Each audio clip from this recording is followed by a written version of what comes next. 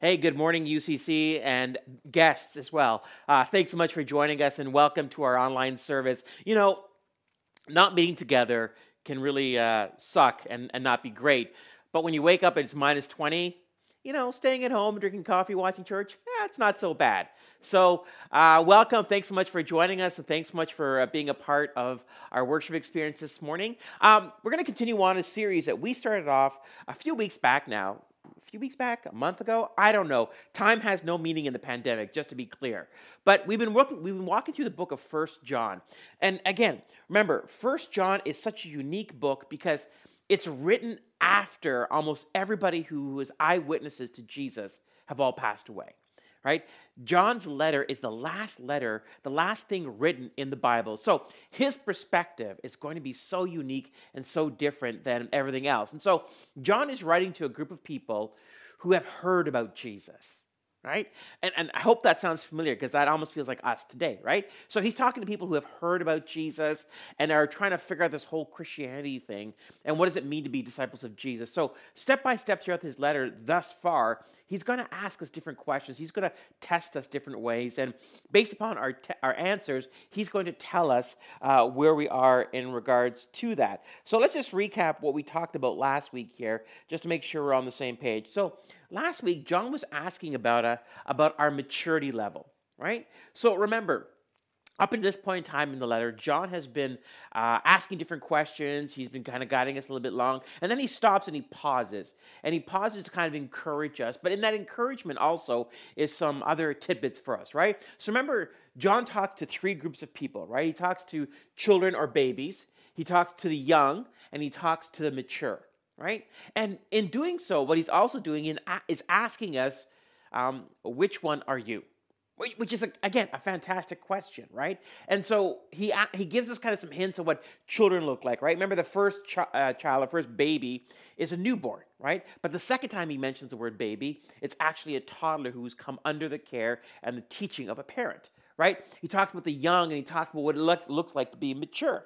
And I said to you last week that what he's really doing here is he's asking us, where are we on this journey? But you need to remember, the achieving of any one of these is not static. In other words, it's not a badge you get and you're there, right? So you could be a Christ follower for 10 years and you could say, I'm mature.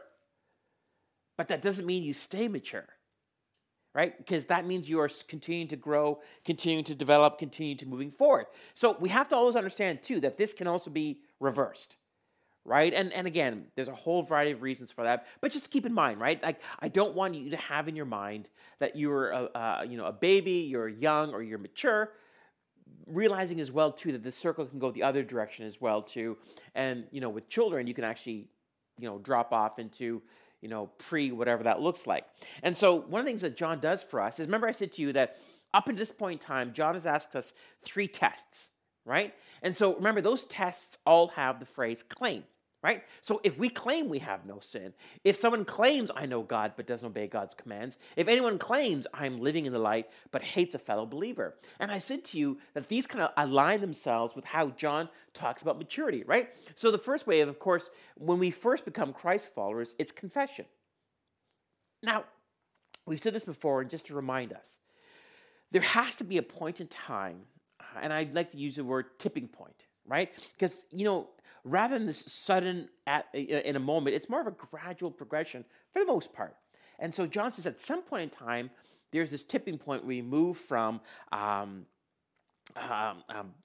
an admirer of Jesus to actually a disciple of Jesus, whatever that looks like, right? And we see this well, too, for the mature, right? The mature are knowing. Remember that word knowing, this is that Greek word gnosko, which is like, it's a constant hunger and craving and learning of the things of the Lord. And we see the battle, right? So this idea with the young, right? The young are those who are out there fighting themselves, sometimes in regards to their desires, into their thought lives, but also fighting against the enemy in the world as well, too, setting up for justice, being examples of compassion and mercy. So John aligns the 3 claims up to this point in time with the 3 levels of maturity. And remember, the question John really wants to ask is, where are you and how long have you been there? We said this last week, right? That you could be a baby in Jesus, and you could be a baby in Jesus for 10 years. Now, I don't know if that means you move to adult diapers, but you're still in diapers, whatever that looks like, right? So you could be a baby for an extended period of time. And what John really wants to make sure is that we start with a baby, obviously, but you actually move to the young, right? Where you're actually doing, living, and glorifying Jesus by your lifestyle. And of course, the mature. And we talked about what that looks like for the individual. So this is what John has been talking about, and this is where John is kind of him taking us. This morning, we're going to shift gears a little bit, as John does, and he's going to ask us a different question. So before we kind of engage in that, one of the things Christians have always struggled with and continue to struggle with today is, how do we live our faith out in the world? What's our relationship with culture? And this is actually a question that we've been asking throughout the pandemic, because this is something that people are reassessing, right? People are asking themselves, what is my relationship with the world, and how far is too far? And that's actually an interesting question, right? So when I was growing up, right, so we were told different things in regards to what it meant to be a Christian. Now remember, my background comes from the holiness/charismatic movement, and so they were a lot more passionate in regards to what you can and cannot do. So I remember being told when I was a youth by my youth pastor that if Jesus came back and I was in a movie theater, I would not go back with him. That's just one of the things I was told. And now, obviously, we can look back and we say, well, what was up with that? But that was how they understood. So as Christians, we've been always asking ourselves, what is our relationship with the world? And this has actually brought a great deal of good dialogue, but it's also brought out some pretty unfortunate things as well. Well, there's a great article by a guy named Ryan Nelson, and there's basically 3 views on this in the world, and Ryan Nelson's actually going to be springboarding off a guy named Bruce Ashford, but we'll get to him in a second. So here's the first view of Christians' engagement with the world. The first perspective sees Christianity and culture as 2 opposing forces of influence. The church stands on one side of the line and culture on the other. This stance transformed the church into a sanctuary where people seeking refuge from spiritual siege of the outside world. Christians sometimes talk about trying to find balance between immersing yourselves in the world and isolating yourselves in a comfy little bubble. This perspective has fully embraced the bubble. So what's interesting is Christianity has maybe seen itself as the world as antagonistic towards what we believe. Now, there is some truth to that. Remember, each one of these perspectives is going to bring out a truth of what we are. But the first perspective sees that Christians are fighting against the world. And when you fight against something, what you tend to do is you circle the wagons and you create what's called like a subculture, right? And Christians have done that, right? So what Christians will do is say, if you like this type of music in the world, well, we've got this type of music. So if you like Jay-Z in the world, we have Lecrae, right? If you like this, and then we have that, right? So it's kind of a replacement, right? But with a replacement, what we do is we create this subculture, right? Because we look at the world as evil and all these things. And again, not that there isn't some truth to that, but because you see it that way, you tend to kind of withdraw from the world. So that's the first view. The second view goes the opposite direction, right? The second view embraces culture and brings it into the church. Those with a Christianity of culture perspective tend to build churches that are mirrors of the culture.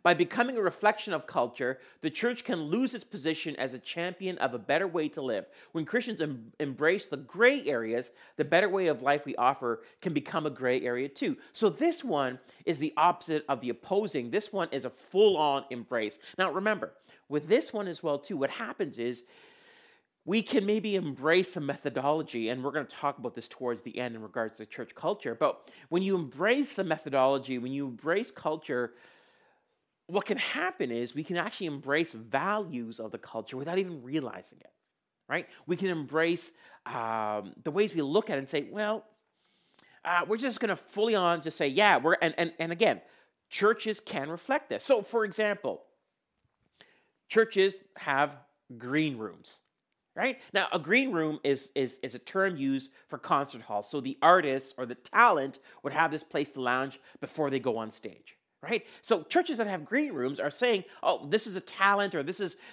are the important people, or whatever, and then they go on stage. So it's seen as a performance. Now, actually, no, I'm not gonna modify that. Yeah, that's exactly what I believe. So with this one here, This is where the church actually looks like the culture. But the interesting thing here is that with this type of a model, it becomes difficult for the church to be able to show a different way of living when everything about us looks exactly the same as the world. And of course, the third model, again, there has to be a better way, right? Because the first two are kind of depressing. He says this, and third and a better mindset is one that views human beings as representatives of Christ who live their lives in the midst of and for the good of their cultural context and whose cultural lives are characterized by obedience and witness. God created the structure that allows culture to exist, shift, and progress. As humans, we formulate and shift that. As humans, we formulate and shape that culture within God's structure. So as we need to understand is culture is always shifting, right? And we have to understand that the gospel isn't based upon methodology. One of the biggest mistakes the church has made is embrace methodology as theology. So methodology is how we do things, right? How we do things can always shift as long as the core of theology of the gospel doesn't shift with it. Now, what's been amazing about Christianity, which is different than other world religions, is Christianity has a way of penetrating a culture and bringing light to it, but without becoming it. Now, remember, Christianity has made some mistakes historically in regards to importing Christianity and culture. Right? This whole idea, a whole conversation of colonialism and Western importation of values, that's actually a bit of a disgrace to the gospel. There was a TED Talk I saw a couple years ago, and what this woman did was looked at the trajectory of Chinese food. I know, wait, I'll get to there. So she said Chinese food is kind of interesting because every culture has embraced Chinese food, but also given their cultural perspective. So, for example, I was born in India, and there is a form of Chinese Indian food hybrid called halakha, no, something like that. I have to look. For some reason, I'm having a brain fart. So what's interesting about that is it takes Indian spices or Indian ways of preparing, and it combines it with Chinese food.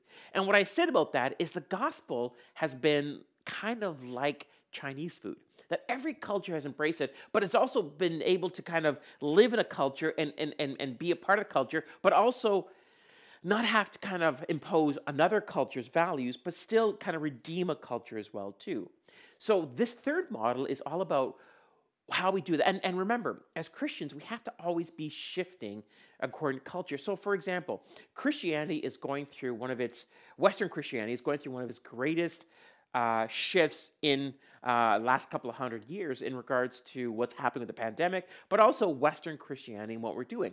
So we have to ask ourselves is how do we best convey the gospel without conveying the values of the culture? And so in the third model, you were living within, but not actually shifting towards it. Now, I said to you before that Ryan Nelson was basically basing his off a guy named Bruce Ashford. Bruce Ashford wrote a book called Every Square Inch. By the way, a great book if you're a theology geek or a culture geek. And in his book, he says this: every aspect of human life and culture is ripe for Christian witness. Every dimension of culture, whether it is art, science, or politics, is an arena in which we can speak about Christ with our lips and reflect him with our lives. And I love how he kind of aligns those two together. We thank God for the existence of culture and recognize whatever is good in it, while at the same time seeking to redirect whatever is not good towards Christ. Now, this is important, right? In art and science and politics, we have to realize that there are great things about it, right?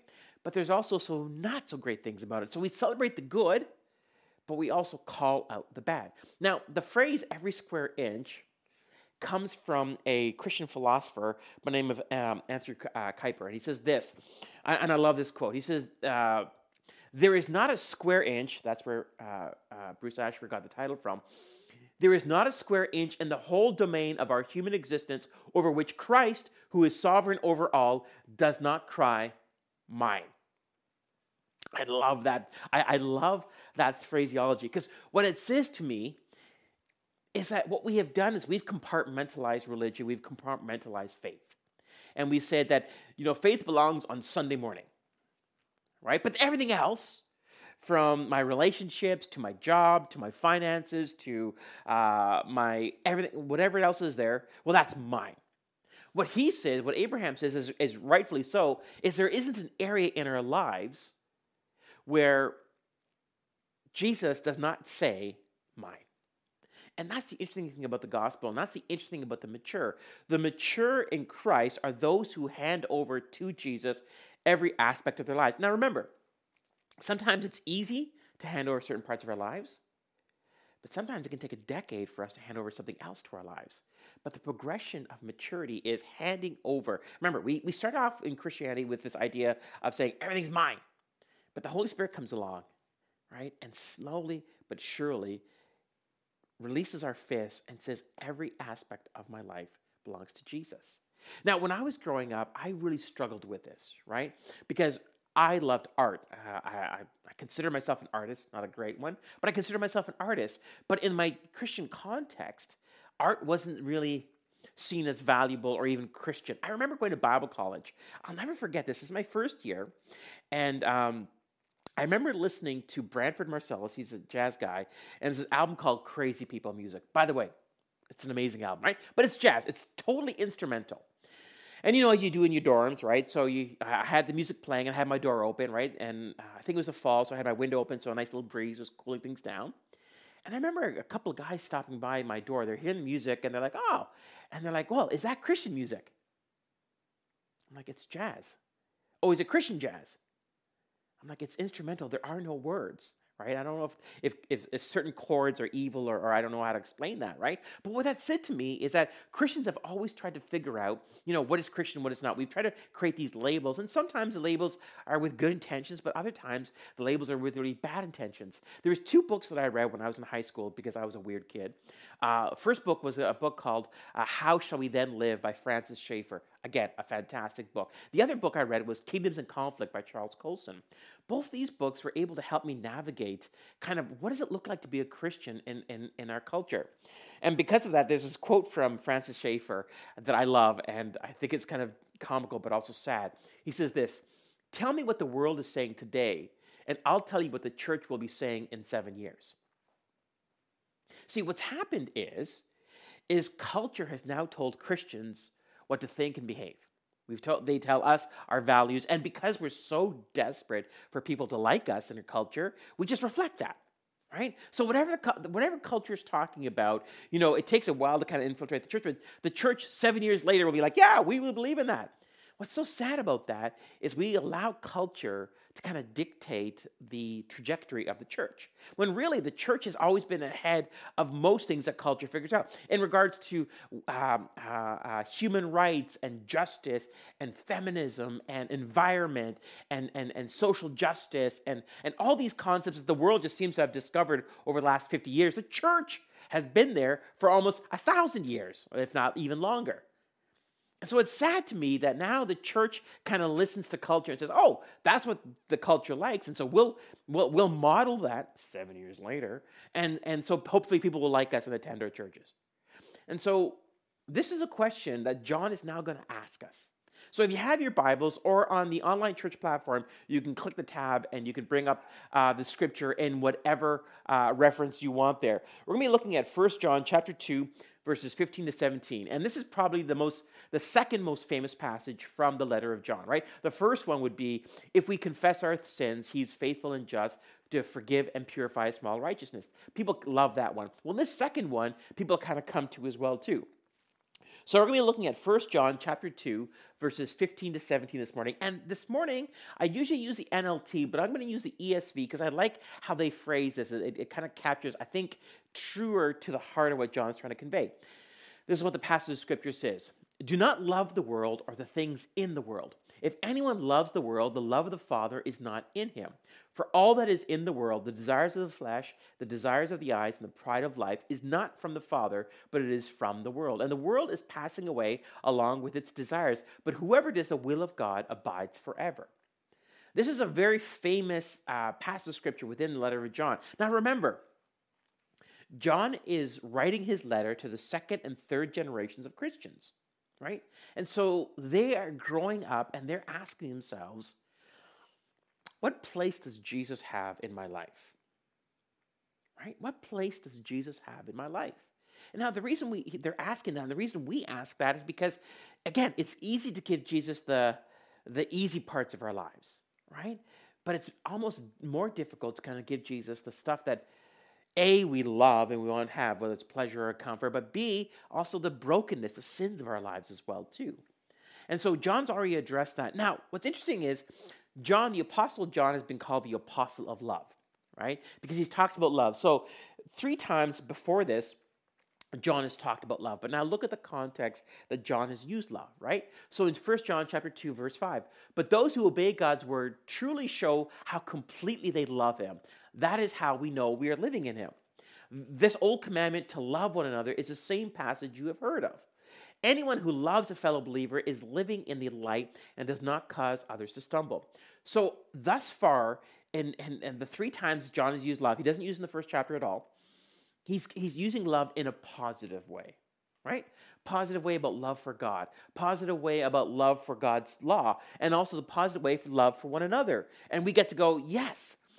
But now this third way, John is going to use love in the opposite. He's going to ask us about what we truly love, what we truly value. So let's just walk through this passage, and we'll kind of extrapolate towards the end some kind of lessons for us. So, do not love the world or the things of the world. Now, just a quick note here. The word that John uses for love is a Greek word called agapeo. Now, agapeo is different than agape. So we know agape, right? Agape is a divine love. It's an unconditional love, right? But that's not the word that John uses here. The word that John uses is agapeo. Now, the difference between agape and agapeo is because agape is unconditional. It's divine, right? It's only the kind of love that really God exemplifies towards us, and we as human beings struggle to exemplify to ourselves and to others. But the love that John uses here is not about a love that is unconditional. Instead, it's a love that is to be contented with, right? So do not love the world, or in other words, don't be contented with the world. Now, another thing too, William Barclay on his commentary on this passage says this: love for the world precludes and even pushes out love for God. You know, what's interesting about this idea of love, and what John is saying here, is that love is not infinite. We as human beings don't possess anything that is infinite. Right? Instead, that we have finite, limited amount of love. And so we must choose what we show, what we actually do love.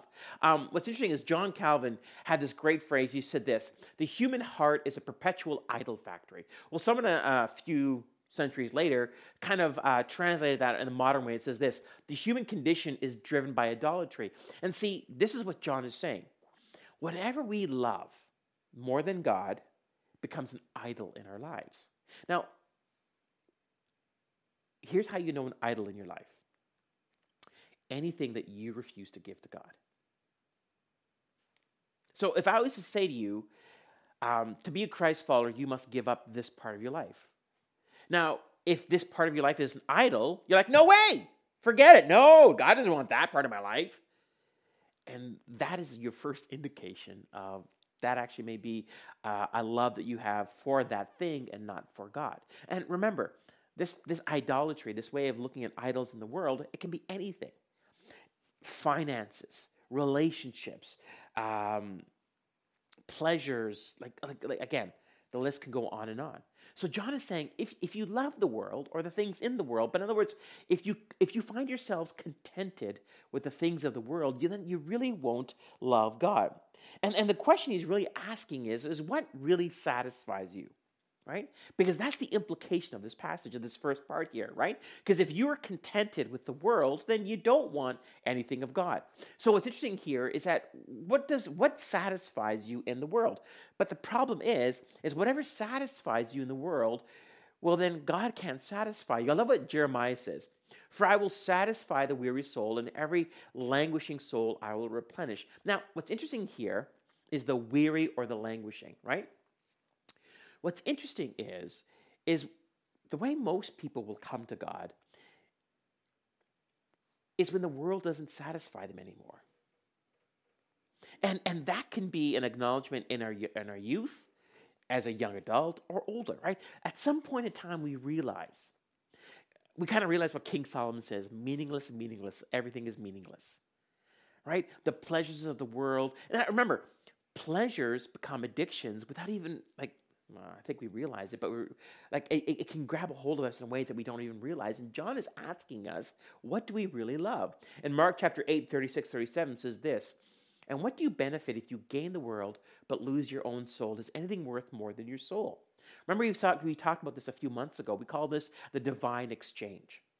What do you exchange your soul for? Now, again, if I said to you, what do you exchange your soul for? I think most people would respond, nothing.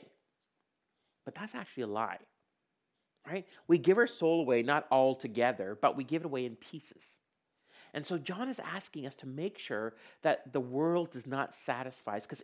And again, this is a great test. If the world does satisfy you, well, then you're never going to be satisfied by God, or you're never going to seek God, because everything you have is right in front of you. Now it goes on. If anyone loves the world, the love of the Father isn't in him. I came across this great quote, and it was anonymous, so I don't know who to acknowledge it to, but it says this: if we love the world the way God loves it, we wouldn't love it in the way that we shouldn't love it. See, remember, John has a way of talking about love. Remember John chapter 3, verse 16, probably the most famous scripture you'll see at a baseball game, football game, right? John 3:16, for God so loved the world, right? So we have to always remember, God doesn't hate the world or those who live in it. He loves it. His posture is always towards love. But he loves the world in a proper way. And the proper way simply is that there's boundaries that God set up for us. And whoever wrote this quote, I love it, because if we love the world the proper way that God loves the world, then we will we'll speak into the darkness the light of Jesus. And again, right, that's another imagery that John uses in his gospel. So what we have to understand here is that as we love the world, we have to realize that there is this exchange that can happen if we don't love it in the proper way. John Blanchard says it this way: a man caught up with this world is not ready for the next one. See, what we're really asking, what we're really saying here is the finite versus the infinite. Now, however long you have on this planet, and I don't know what that is, and my prayer and my hope for all of you that it's a long time.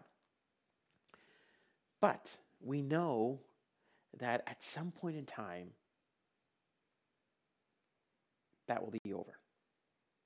One of the things interesting about pandemic is that, Western culture has been confronted by death. We have, in a very bizarre way, we have separated death from our normal lives, right? The rest of the world understands death as a natural, normal part of life. And because of that, they have this understanding that things are finite. Well, Western culture, we tend to take death and we set it aside. We have all these things. Again, there's reasons for that. But what we've done is we don't know what to do with death. And the pandemic has really reminded us about the frailty of our humanity. Right? Beforehand, people would say, I live forever. But now this thing that we can't see can infect us, and worst case scenario, take our lives. Right? So death is now all around us. And I would say that I think many of us are traumatized by that. Right? What John is saying here is death has always been around us. We've just chosen to ignore that reality. John presupposes our capacity for love as finite. Therefore, love of the world is not a static proposition. It is continual ebb and flow. Now, here's what I mean by that. The love for the world is something that can, it kind of comes and goes, right? I was going to do this whole analogy of a cup of water, and I was going to pour some water, and I'm saying, okay, this is your capacity for love, right? And whatever is in that cup already is a capacity of love for the world. And then I was going to pour in a different color liquid into that and say, this is what God's love is. Now, our job is to shrink the love for the world so that we have love for God, right? And that's what John is asking us, right? If you love the world and if you embrace the world's values, if you are contented by the world, well, the love of the Father is not in you, right? You're not even getting close to that. Now, here we come to the next part, right? This is the part of the flesh and the pride in the eyes. Now, I'm going to show you something here. We're going to break this down into 3 here. For all that is in the world, the desires of the flesh, right? So the first thing that John says is the desires of the flesh. Now, this is the idea of self-satisfaction, right? Matthew Henry in his commentary says this: natural desires at rest. Natural desires are at rest when that which is desired is obtained, but corrupt desires are insatiable. Nature is content with little, grace with less, but lust with nothing. I really like that, because what it says is that when we have desires of the world, there's nothing that can satisfy us, right? It's a constant craving for more. This is how we know that our desires are out of control. It was when nothing will satisfy us, right? I've mentioned this before, and just remind you, I've worked with addicts in the past, and one of the things an addict will tell you, whether it's alcohol, whether it's a drug, or whatever it is, an addict is always searching for the greater high, right? When an addict first starts down their journey of addiction, something has triggered a craving within them, right? And the first time they try this drug or whatever the experience is, they'll go, oh, that was amazing. But the second time they'll try it will not be as amazing, the third and the fourth and the fifth. So what happens is they increase the usage or whatever it be so that they can chase that high, right? That's what the addiction to sin looks like, right? Our lusts are never satisfied, right? Our lusts are never satisfied. And so what John says here is that the desires of the flesh, these things will not be satisfied. But a quick note here. Lust of the flesh isn't simply sexual, as many interpret it. So if I say lust of the flesh, everyone's like, whoa. But you need to understand something.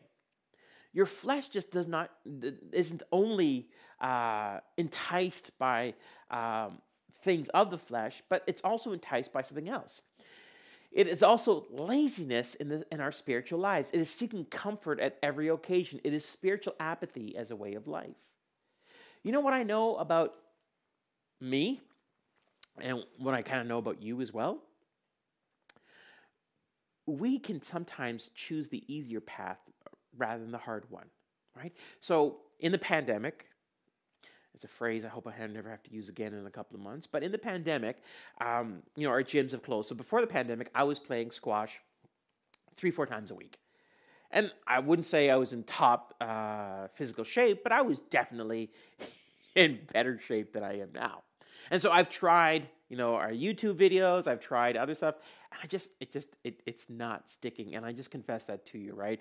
I've gained weight. I'm a lot lazier. My laziness, your laziness, just to be clear, what happens is we actually crave comfort. We crave inaction, right? The human condition likes apathy, right? Because we don't like change, because change requires growth, change requires energy, and so sometimes we can actually choose the easier path. So your flesh isn't just simply about desires and lusts, as it is so easily interpreted, but it's actually about choosing the easier path. So, for example, we've talked about this before, the Pandemic Faith Survival Kit.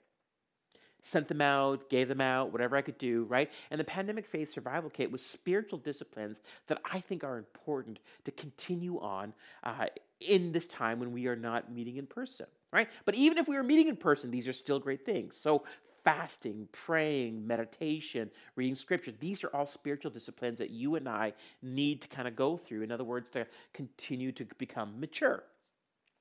But what can happen is when you receive the Pandemic Faith Survival Kit, from what I heard, most people were delighted by it and enjoyed it. Have you continued with it? That's an ouch statement, right? But see, that's the flesh, right? These spiritual disciplines, which are so good for our soul, which are absolutely necessary for our spiritual condition, our flesh is like, I don't want to pray, right? The other day, last week, I took a day to fast.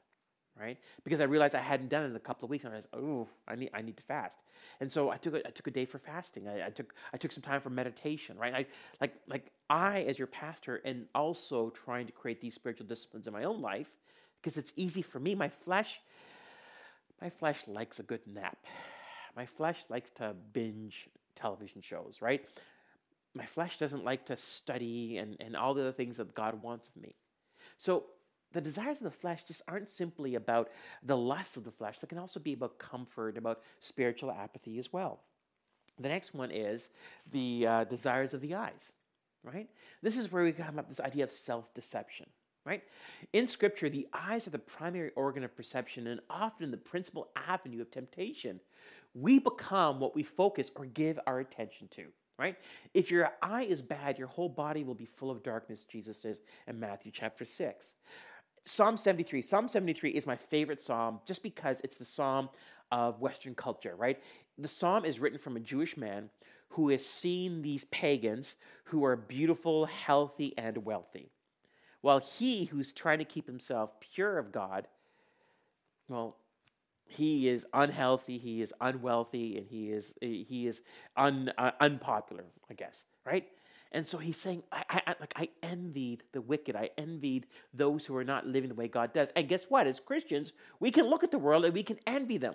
For I envy the proud when I, what? Saw them prosper despite their wickedness. See, our eyes can see things and envy or craving or wanting what somebody else has can overtake us. Oh, by the way, that's social media.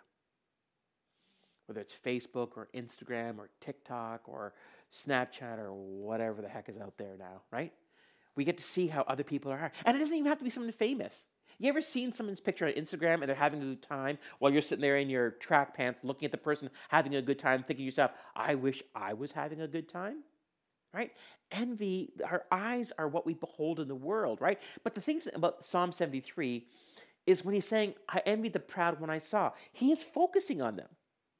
Right? The aha moment for him comes at verse 16, where he stops focusing on them and starts focusing on God. And he's given a heavenly perspective for this life.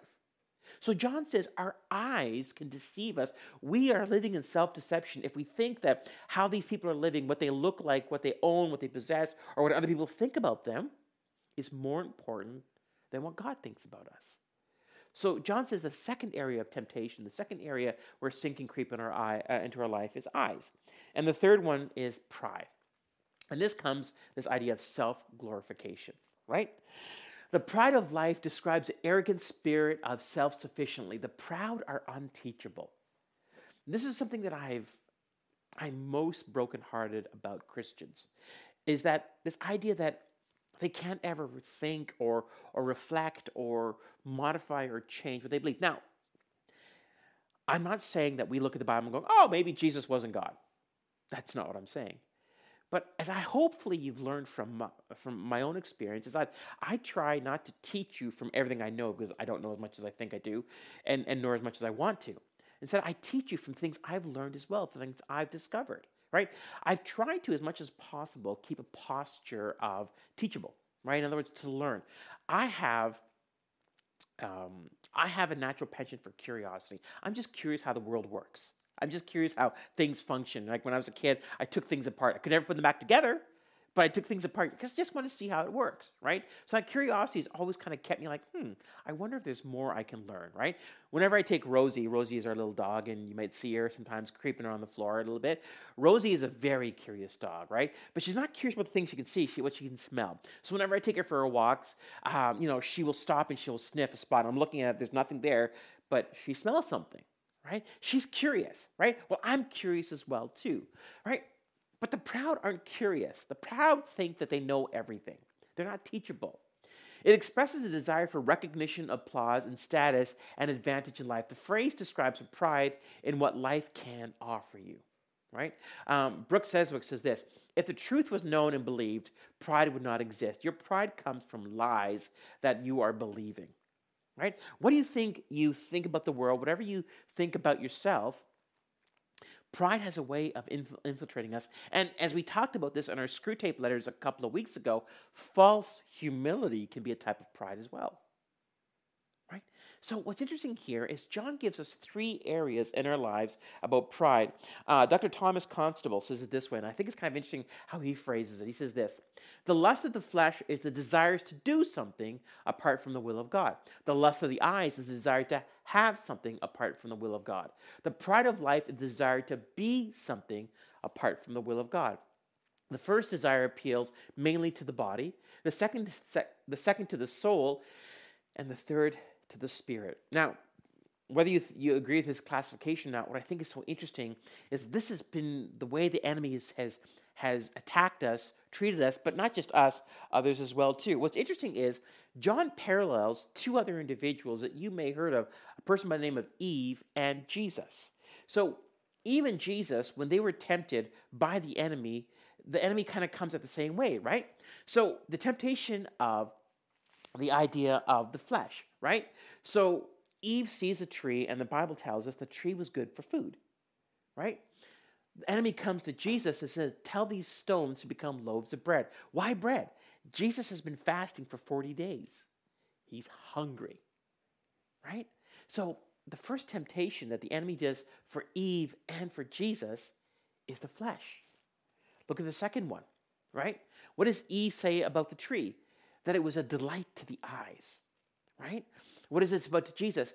The enemy takes Jesus to holy city, Jerusalem, to the highest point of the temple. Why does the enemy take Jesus to the highest point of the temple?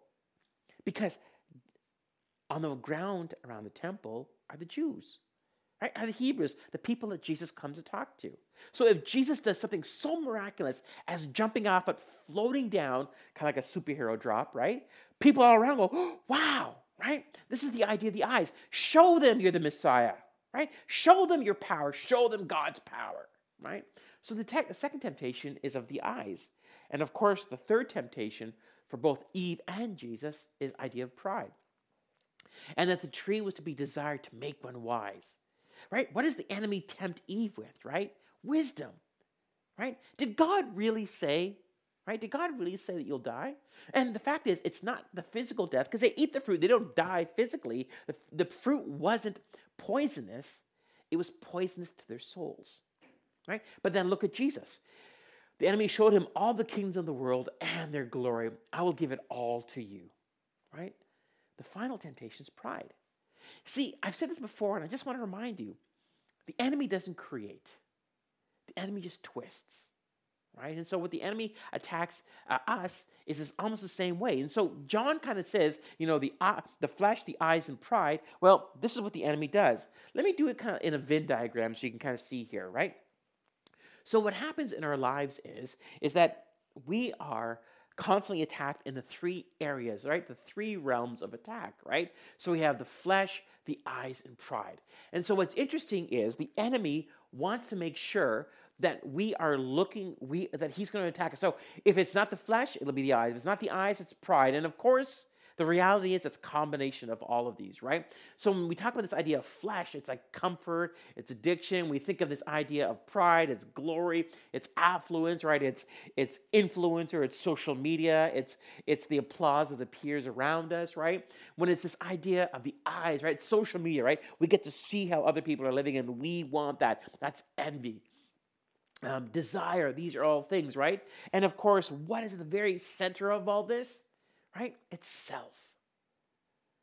Right? The three attacks are all three attacks on the three areas of our lives, right? So what we see is the flesh, with the eyes, it's what we see in our minds, it's our will, right?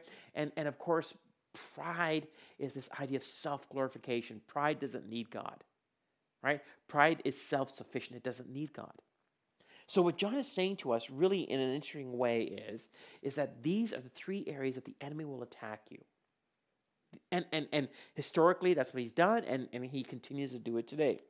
Steve Cole says this about this passage of scripture. Whatever commands our time, energy, and resources commands us. And if we are honest, we will admit that our lives really aren't that different from those of our secular counterparts. I suspect that one of the reasons we are so ineffective in evangelism is that we are so much like the people around us that we have very little to which we can call them. We hang around church buildings a little more, we abstain from a few things, but we simply aren't that different. Christians look very similar to the world in how they use their money, and how they use their time, how they use their resources, what they want from the world, kind of comforts and pleasures, right? Time, energy, and resources. At UCC, we talk about this idea of time, talent, and treasure, right? Time, talent, and treasure are the three areas of our lives that God wants, right? And again, these three areas are, you might have an easier time giving up two of them, right? Time and talents. Yeah, I'll show up on Sunday morning and I'll serve, but my finances, those are mine. Or I don't mind giving my finances because I'm a student, I don't have that much anyway, so I don't care. And time, but I'm not going to give you my talents. Like again, you see the idea, right? What Stephen Cole says is really important. What we focus on, what we desire, that is what becomes God in our lives. We can replace God, the divine exchange, with other things in it. He goes on to say this. Um, we don't even do hedonism as well as the folks around us, but we keep on trying. As a result of this unfortunate accommodation, Christianity is reduced to little more than a spiritual crutch to help us through the minefields of the upwardly mobile life. God is there to help us to get our promotions, our house in the suburbs, and our bills paid. Somehow, God has become a co-conspirator in our agendas instead of becoming a co-conspirator in His. Something is seriously amiss. Right? That is, I always use the phrase tattoo worthy. I really don't want me to get these tattoos, obviously, but honestly, what Stephen Cole is saying is absolutely true, and this is what John is asking us. Right? Do you love the world? And again, you'll know if you love the world more than you love God by what you refuse to give to God, by what you refuse to release to God. There's a guy by the name of Tyler Jones. Tyler Jones created an Instagram account a couple of years ago, and it got a lot of controversy, right? So Tyler Jones created this Instagram account called Preachers in Sneakers. So what he did is he took very famous preachers, and what he did is he showed you what they were wearing and the cost of what they're wearing, right? And so whether it's Rich Wilkerson Jr. wearing $995 boots, or it's Erwin McManus wearing $1,000 Nike shoes, or Stephen Furtick with Nikes, or others as well too. What he does basically, he says, hey, these are the celebrity pastors out in the world. And this is what they're wearing.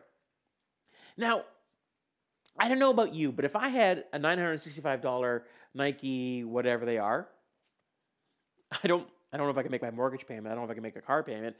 That'd be it, right? But these preachers on a weekly basis, right? Whether it's Gucci loafers, which again you probably can't see, $730, right? But again, this is what the world has done. And so Tyler Jones wrote an article, and in the article he says this. Christians throughout the centuries have often taken a countercultural posture, but a prominent portion of American church is now taking cues from the celebrity culture craze that grips Western society at large. Many churches now function similarly to the rest of the world, even, yes, like a nightclub. Though pietistic evangelicals have long attacked Hollywood, their churches, institutions, and leaders now celebrate and reward the blessing of fame, popularity, and influence. Talk about irony. I'll post this article on our Facebook page probably Monday or Tuesday. But what's interesting here, here's what he's saying. Over the last several months, there have been a lot of celebrity pastors who have fallen from grace. And nobody should take delight in that, of course. And what has revealed to us is perhaps the celebrity culture has infiltrated the church. Being a pastor, it's a mixed bag. And again, I try to be as honest with you about it as possible because, I don't want to ever betray myself or those like me in a way that's untrue. But what's happened is the methodology of churches, like again, the green room, right? If a church spends more money on lighting than they do on the youth ministry budget, which, by the way, I think is almost every church that I've ever worked at, there might be a problem, right? If these celebrity pastors can afford to wear $1,000 sneakers on Ash Sunday, let's take 52 Sundays of the year. Say they have $1,000 sneakers for 52 days, and again, I don't want to poke holes at them. I just simply want to say that this behavior, this way of looking at it, it's really the embrace of culture without actually asking ourselves, is this the best way to kind of convey who Jesus is? Like, how do you as a pastor, if you drive a Mercedes, have $1,000 shoes, say to people that you care about the poor? I'm not even 100% sure. How do you say to people that you care about the poor if you ask for people to donate to your $5 million building fund? I'm not really 100% sure. See, the church has embraced culture and has embraced the things of culture without asking themselves, are these the values of the kingdom of heaven? And I think it's very interesting, and this is something I think we need to really think hard on, is this idea that, in other parts of the world, in the Middle East, in China, Latin America, Sub-Saharan Africa, Churches and Christianity is exploding without buildings, without lights, without cameras, without popularity. And many individuals, they have shoes. I just want to confess to you, I like Converse. They're $50. That's my go-to shoe, right? My wife loves to thrift, and I deliver milk 2 days a week as well too. I'm a milkman on top of being a pastor. I don't say that to say yay me. I just say that to think that maybe we need to ask ourselves if this is what we want to convey to a culture, because the culture is not unaware of this. How do we call the culture to following Jesus, to be disciples of Jesus, if our values mimic theirs? Like I don't know how we do that. And of course, I'm picking on the Americans, but honestly, it's all over the world, right? This is all over the world. And so what Tyler Jones says, and I think he really highlighted with this in other, there's a thing, one called Prophets and Watches and whatever else there is too, right? But simply put, we have to ask ourselves, are we embracing the culture? Have we loved the world to the point where that love for the world has crowded out the love for God? Ray Stedman says it this way, and we talked about this idea of Jesus and the world. The world hated him, Jesus, because he constantly challenged its basic philosophy. He was in continual protest against that to which the world was irrevocably committed. See, there are so many things in culture, so many things in politics and arts and education and injustice, and again, the list goes on, that Christians should be speaking to. The things we shouldn't be speaking to are whether we should wear masks or how effective they are, or the fact that we can't meet on Sunday morning in person or have a certain capacity and do it safely. Like, these are not the areas that we should be investing our protest towards, but instead, we should be shining a light in a very dark world where we get to say to people, you know what? The gospel of love, the gospel of the kingdom looks different than the gospel of the world. The good news of the world is insatiable lust and desire and eyes and pride. But the kingdom, it's serving, it's sacrificing, it's all of these things and more. Let me close where we kind of quote another famous passage. Jesus chapter in John chapter 17. This is Jesus' high priestly prayer in the garden, right? So this is Jesus' final prayer, one of his final prayers, before he's taken off to the crucifixion. And of course, I have been starting to think about Easter, which is in April. And I've actually ordered something for our church to go through for Easter, and I'll tell you a bit more about that in the next coming weeks. But John captures Jesus' understanding of a Christ follower's relationship with the world. And look what he says in John chapter 17, verses 14 to 18. I have given them your word, and the world hates them because they do not belong to the world, just as I do not belong to the world. I'm not asking you to take them out of the world, but that you keep them safe from the evil one. And the evil one has three ways he's going to tempt us to sin. They do not belong to this world any more than I do. Make them holy by your truth. Teach them your word, which is truth. Just as you sent me into the world, I am sending them into the world. Right? In, not of. We've got the of down pat, but we don't really have the in. John asks us, do you love the world? Because if you love the world, then the love of God is not in you, because the love of the world and the love of God are two opposite things. And again, love of the world is easy to ask yourself. It's simple. What do you refuse to give up to God? Ask yourself the question. If someone was to come along to you and said, what do you refuse to give up to God? That's an idol in your life. And those idols replace God. And those idols will crowd out the love of God. Remember what John says, agapeo, to be contented with. Does the world satisfy you? John's asking that question, and it's an important question because it asks us to ask ourselves, what is it that we really give our attention or focus to? What is it that we really give our resources to? And when you answer that, then you'll have a good test to see if you have the love of God or the love of the world. Let's pray. Dear Lord Jesus, I thank you that you have called us not to separate ourselves from the world, but to go in the world with the gospel and with light.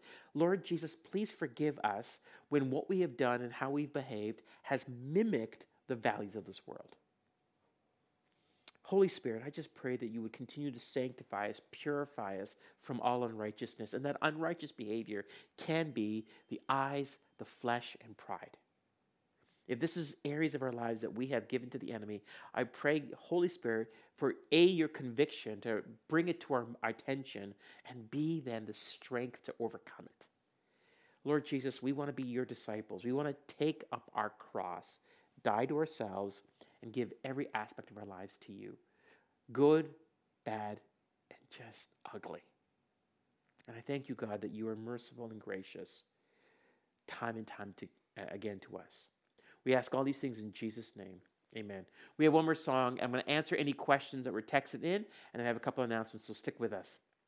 Hey, welcome back, UCC. So I have 3 questions here, so I'm going to read the first one. The first one is fantastic. It says this: after reading the scripture you shared, it appears as if the Bible says we humans cannot love things of this world dearly. For example, our families, communities, friends, life goals. Is this the case? Can we have people and goals in our lives that we would be reluctant to give up? Does this mean I don't love God? It's a fantastic question. So remember when Jesus says to his disciples, right? You must hate your mother and father, husband and wife, brother and sister, right? Now remember, I've explained this before, but I just want to repeat. What Jesus isn't saying that we hate them as an emotion of anger, but instead hate in his context, and again, in the Jewish context, was to love less, right? See, you need to understand, is God has given us this world, and in the garden, the world was given to us for our pleasure, for our enjoyment, right? And so what we have to always make sure is that we enjoy what God has given to us, but within the proper boundaries, right? All pleasures are given from God. Remember, the devil cannot create pleasures. He just takes the pleasure God has given us and he twists it, right? And so every pleasure, every aspect of this has its proper context, right? Remember, pleasure that overpowers God becomes addiction, right? So yes, you can love your family and your spouse and your friends and all that. But again, whomever you love, you cannot love them more than God. Right? And that's the point of what John is saying here. And I think that's a great question. So does this mean I don't love God? No. It just means that you have to always be careful that your love for God isn't eclipsed by love for something else. Remember what the eclipse is? Eclipse is when the moves in front of the sun. Now the moon is so much smaller than the sun, but because of the proximity, it can block out the sun. Right? And so what John is saying here is our love for things in the world, these things cannot eclipse who God is for us. And remember, love in its proper context glorifies God. So when you love your spouse, when you love your friends, when you love your children, when you love those God put in your life, and when you love your enemies, right? In this proper context, that brings glory to God. Next question is this. I have a question about surrender. With something like addiction, there's a clear surrender by not continuing in that addiction. For something a bit more vague, though, like jazz music, for example, how do you surrender that to God? So remember, surrendering something to God isn't the fact that you stop doing it. Now, I know that sounds counterintuitive, right? So one of the things we talk about on our Screw Tape Letters group, and again, I keep referencing Screw Tape. If you want to join us, even if you haven't been with us, you can pop in because each chapter is almost self-contained. We'd love to have you join us for our Tuesday or Thursday. Thursday has more space for Screw Tape Letters. And I really invite you to join us because it's a lot of fun and some great conversation. But a couple of chapters ago, we talked about this idea of these confident resolutions, right? And so C.S. Lewis says that what the enemy wants us to do is to make confident resolutions towards God. Now, here's what a confident resolution is. A confident resolution is, I will no longer struggle with this sin. I will overcome this temptation. I will overcome this addiction.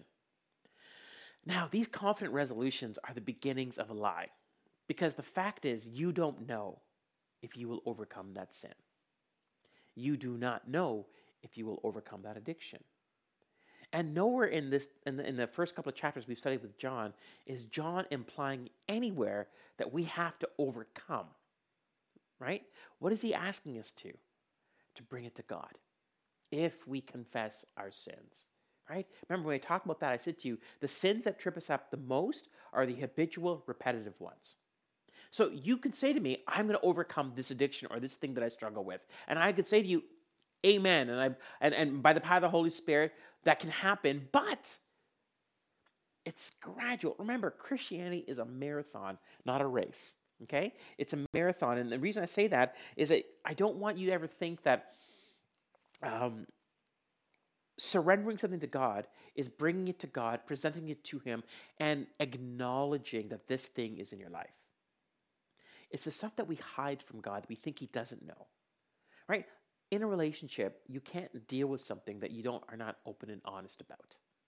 And so for all of you out there, and I include myself in this, we all struggle with things. But we can never imagine that those struggles are going to eclipse God in our lives. So, yes, surrender to God, but realize by that surrendering, it doesn't mean you've overcome or it'll never happen again. It just simply means you are being honest and authentic and saying, this is what is dark in me. The Holy Spirit can't even begin to convict and challenge and change you, transform you, until you're honest with yourself. So that's what that looks like. The last question is, can you repeat the book titles that you mentioned in your Christian creative talk? So the book that really helped me as a artist, as a Christ follower, was a book by the name, it was called How Shall We Then Live? By Francis Schaeffer. That was the one that really impacted me the most, because what Francis Schaeffer does is he goes through architecture and art throughout history and says how these disciplines were a place where God is glorified.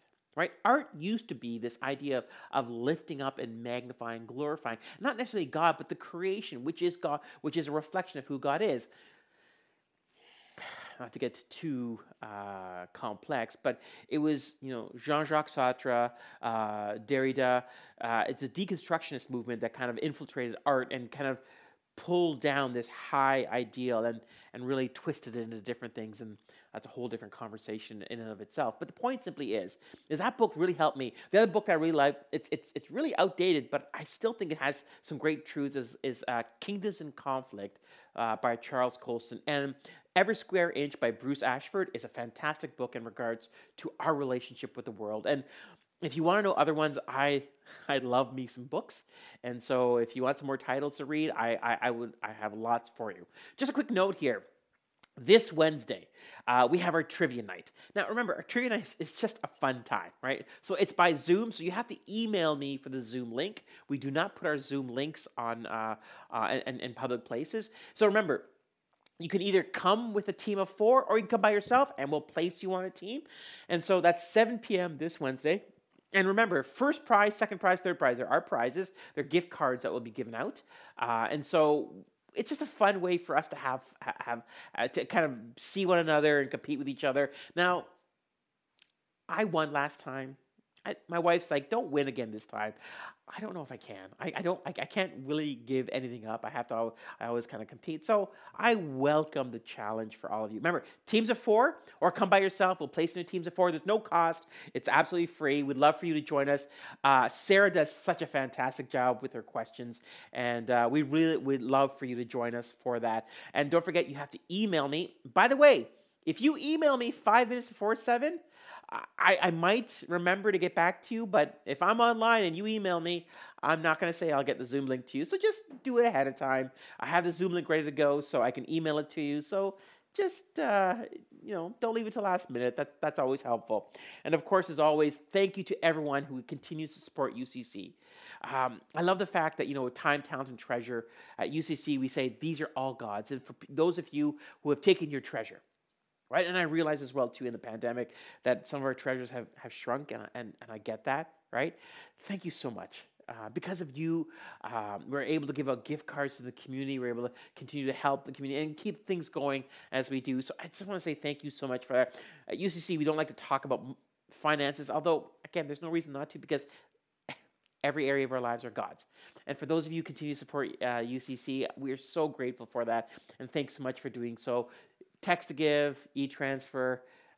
Thank you so much for your continued support and our ability continually to help those within our community. Let me close with a word of prayer and our benediction. Dear Lord Jesus, I thank you that you love the world.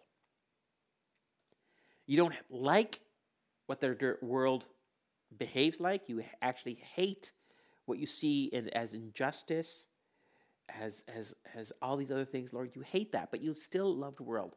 You call all of those of us into a relationship with you that redeems and changes and transforms. Lord, I pray for every person watching, whether now or at a later date, we would ask ourselves the question, do we love the world more than you? Whether it's our eyes, our flesh, or pride, the three areas the enemy will attack us in. Lord, I pray that we would assess these things and just say, okay, this is what we need to do to give every aspect of our lives up to God so that nothing eclipses his love for us. And Lord, for those who are watching, and I don't want anyone to allow the enemy's voice about their sins, about their past, or about what they wrestle with to overcome your ability to forgive and to redeem us, Lord. Lord Jesus, I thank you that you're gracious and merciful. And I pray, Holy Spirit, that you would continue to move and just change and transform our own lives, Lord.